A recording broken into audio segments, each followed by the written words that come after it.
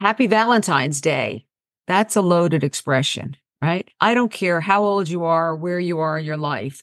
The words Happy Valentine's Day come with a lot of mixed feelings, a lot of mixed emotions for all of us, whether or not you have a partner, you don't have a partner, whether or not you're married, single, dating, not dating. And it's such a false nonsense. Valentine's Day, is always one of those holidays. I just wish it wasn't here. Even if you have a partner, there's this, what do I do? How do I celebrate it? It's this expectation of romance that is sort of, it's unattainable. And if you don't have a partner, you feel a sense of loneliness. I know one of the things I did for years when I didn't have a partner is I celebrated with my children. I've always given my children a Valentine's Day card or a little gift because they are my great loves and continue to be. Because I don't think Valentine's Day is just about having romantic love. I think if you're going to celebrate, it's a little bit of a cheesy holiday, but you want to acknowledge love in your life, whether or not that's a family, a sibling, a children, a friend, etc.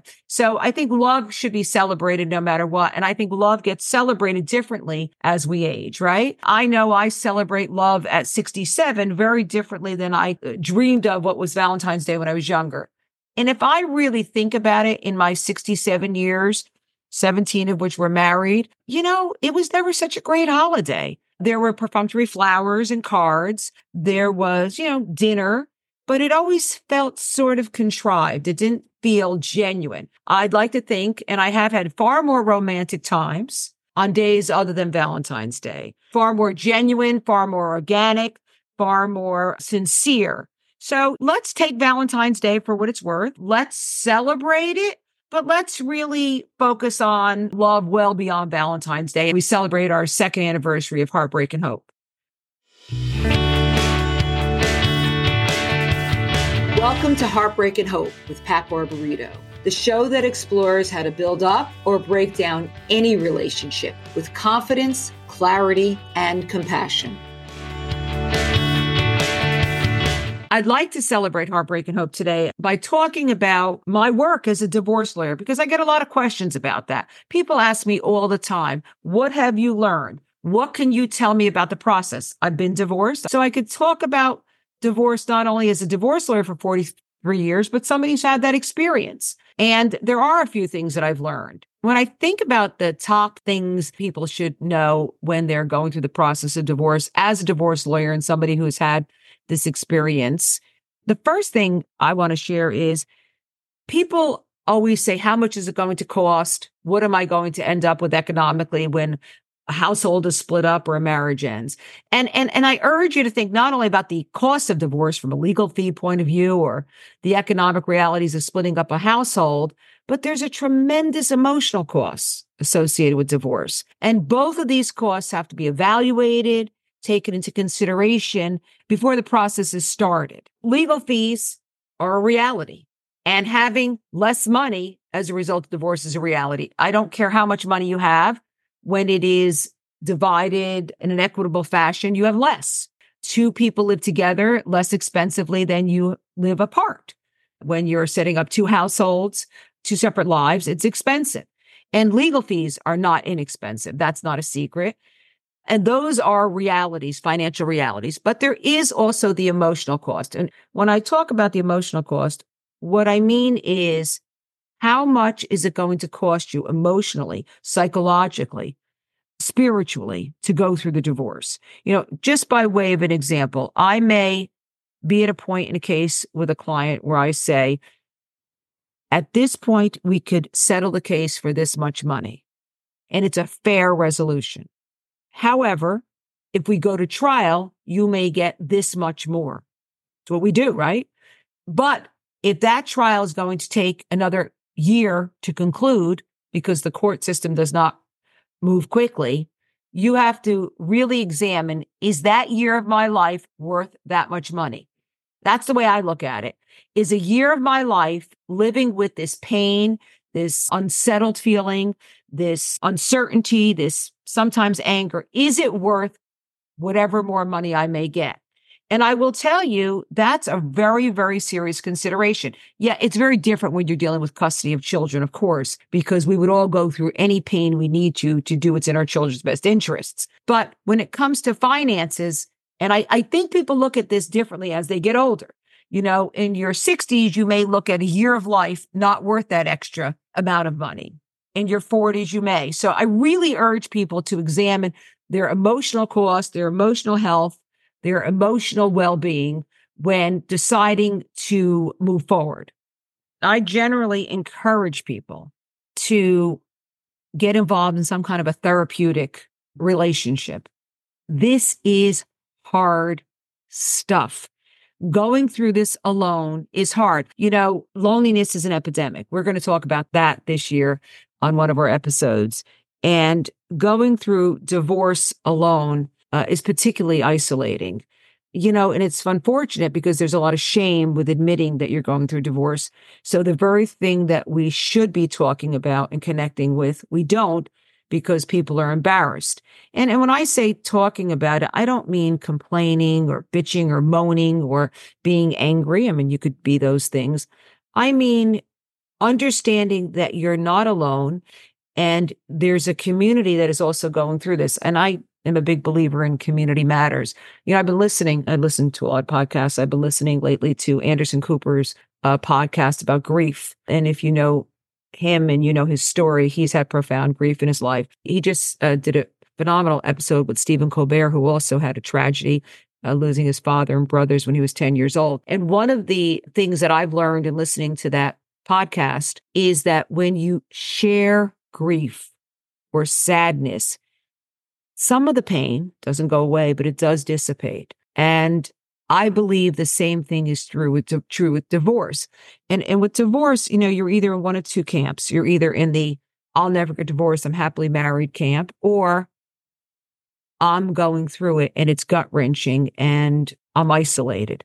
And I think that if we could form community, not to complain, but to understand, that does lessen the pain. It makes us feel less lonely. I wish I would have done that when I went through my divorce, but because of what I do for a living and because I felt that that was something I couldn't share, and that's why I talk about it on this podcast, because I've learned that sharing is healing. And for me, this podcast has healed me in many ways. There are many people who get divorced understanding that that's the best thing for both of them.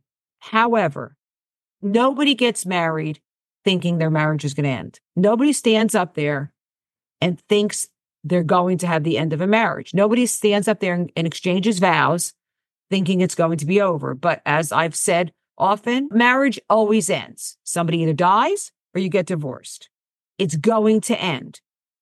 If somebody dies, that's a different ending. But if you get divorced, somebody's made that decision. Even if you both made that decision, it's an unbelievable disappointment. It's the death of hopes and dreams. One of the first things that people generally ask as they're going through the divorce process, you know, I want justice. I want what's fair. I want what the case law and the statutes permit me to get. I want the best deal. I want what's best for my children. And I applaud that. I advocate for that. And I want that too for my clients. But my experience has been that justice doesn't necessarily happen in a courtroom. That's a very sad commentary. And it, you know, I was practicing law a very long time before I really got that. There's this false assumption that if you go in front of a judge and you tell your story, what you perceive as justice will prevail. And all the wrongs in your life will be righted and, you know, everything will be okay. And this is the reality. If you're married to a bad person, a judge isn't going to make that person good. If you've only accumulated a certain amount of money and you each only earn a certain amount of money, judges don't print money. They don't come up with money that doesn't exist. And they don't figure out how you're going to live your life. Recently, I had a client who said to me, well, I need this much money. I read in Forbes magazine that a person my age needs X amount of money to live. And I said, okay. He goes, well, can you tell the judge that? I say, yeah, the judge doesn't care about that. The judge cares about how much money you have accumulated, how much money your spouse has accumulated, what your lifestyle is. And the judge cares about a lot of factors. But if you haven't lived your life a certain point and come to the court with that information, they're not going to wave a magic wand and create a new life for you.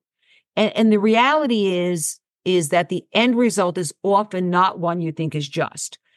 My job as a divorce lawyer is to get you a better situation, a better resolution than what happened in a courtroom because it's more cost effective. If we have to try a case, of course we try cases. Of course there are times where you need judicial intervention. That goes without saying. But it is naive to think that a magic is going to happen in the courtroom and all the bad things in your life are going to be rectified because that's just not reality. So most divorces are resolved through negotiations.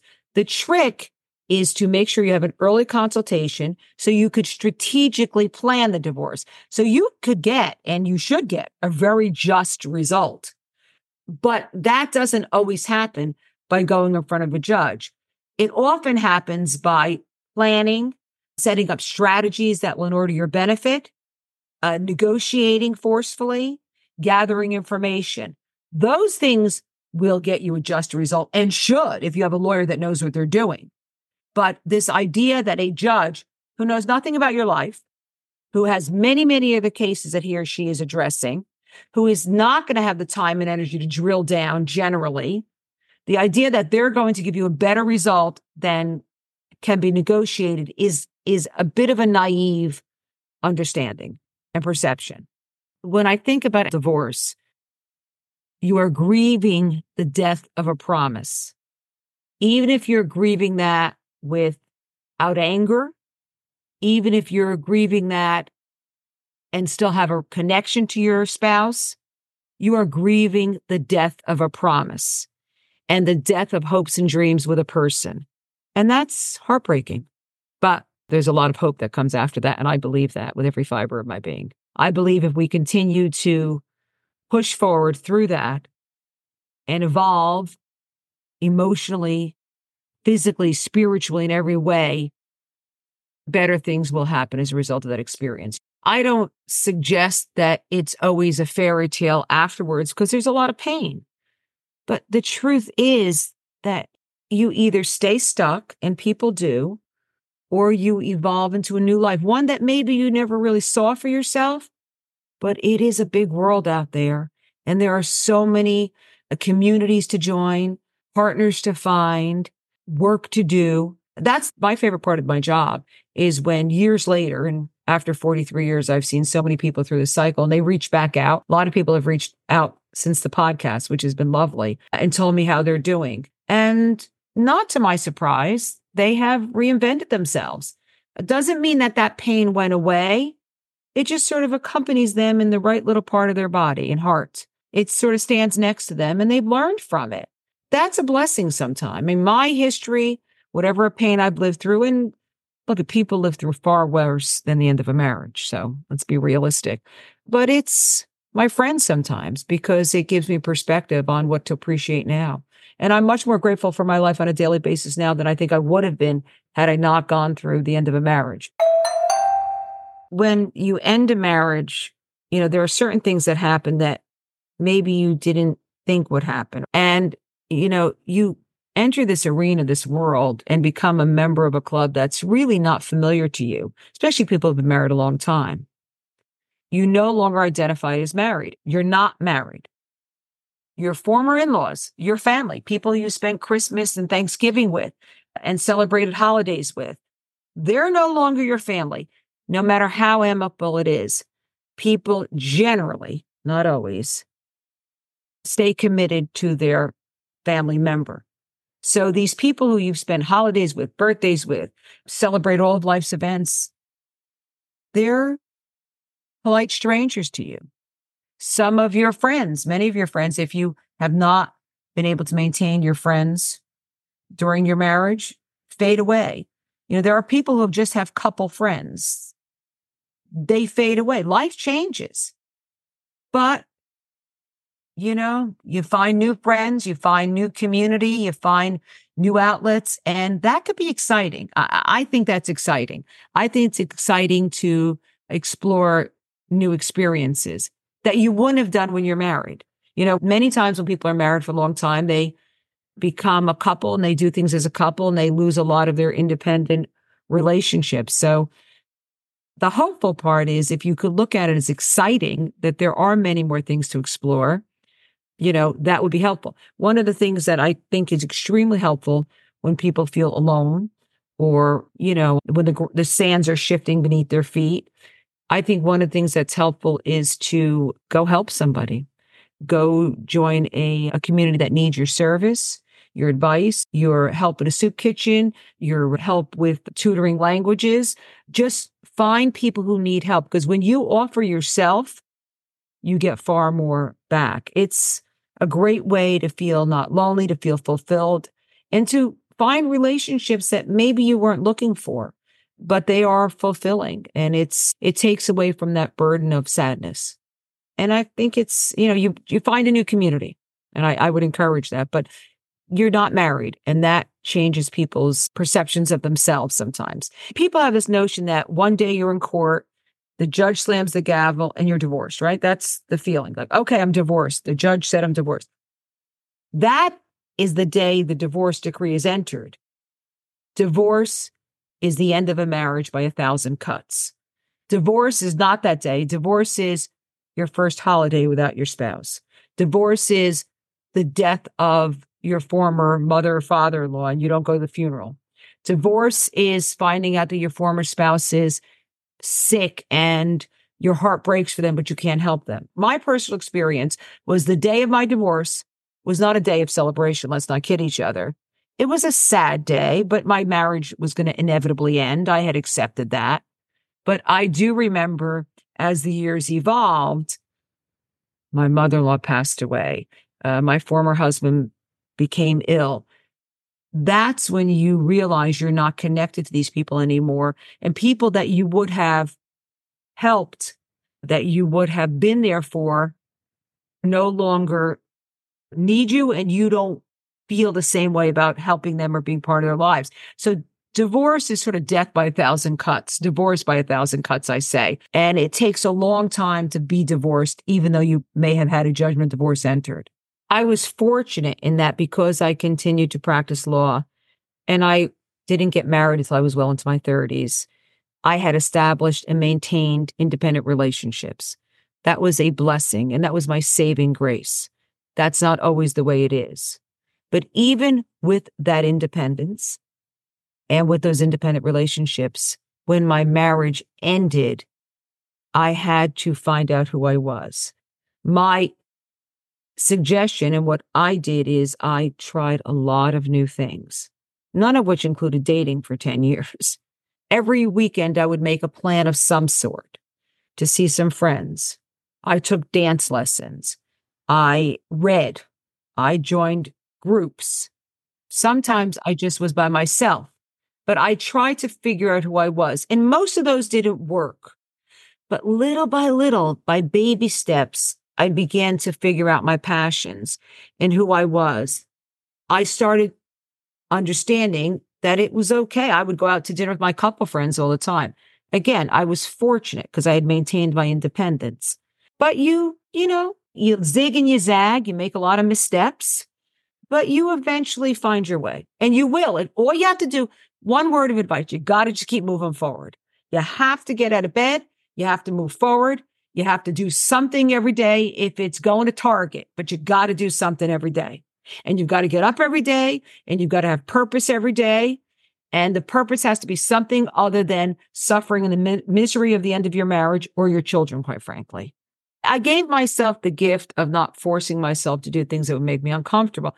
There were weddings that I was invited to and events, and I made cautious decisions. There were some times where I thought, I can't do this. I don't know anybody here, and I'm fairly social and outgoing. So I wouldn't go. And I would be honest with people who invited me and say, I can't do it right now. I was honest. I was really honest. I'm not comfortable going to that wedding, traveling alone right now. Sometimes it was okay. And sometimes I came home, I couldn't wait to come home and put my pajamas on. Sometimes it was success. Sometimes it made me lonelier. Sometimes it made me realize there was a whole world out there and I better stop feeling sorry for myself. I just moved through it. You know, you have to go through it because if you don't, it's still going to be there. But if you go through it, you could find meaning in it. And I think a hopeful life. So at the end of the day, I think what's most important is that we have to accept that we are always evolving. The word pivot always comes to mind. I couldn't have planned so many things in my life. Some good, some not so good. I think the end of my marriage, if I think about it, that was inevitable, but I certainly didn't intend for it to happen. But by continuing to evolve and accepting that life is going to look differently, you do begin to create a life for yourself. And the way I think of it is if you could relax into the change and not resist it and go with it, good things will happen, sort of like not resisting the ocean, kind of going with the flow so you don't drown. And for years, when my marriage was not in a good place, and that was many, many years, I fought against it being a bad marriage, but I was exhausted. And when I finally accepted, this is not a good situation. My former husband was very self-destructive. And instead of trying to hide that and fight against it and fix it, I realized I should accept it. And, if I didn't, I was going to stay stagnant and unhappy and sad and miserable and unhealthy. So I went with it. And I can tell our listeners that for me, I'm lucky I'm healthy. I'm fortunate at my age to be healthy. But my life is better now than it was. I now live a really honest version of my life. It's authentic. I'm physically and mentally healthier. I'm less afraid because I stopped trying to control everything and I realized I can't. And boy, is that liberating. When I set out to do this podcast, my intentions were and remain that we are going to go on this journey together. I look forward to hearing from you with any ideas, with any suggestions, anything you want to talk about. But keep in mind that we're going to get through these challenges together. Thank you so much for joining us today. Don't forget to follow us on your favorite podcast platform. Please give us a 5-star rating and leave a review so more people can listen in to Heartbreak and Hope with Pat Barbarito.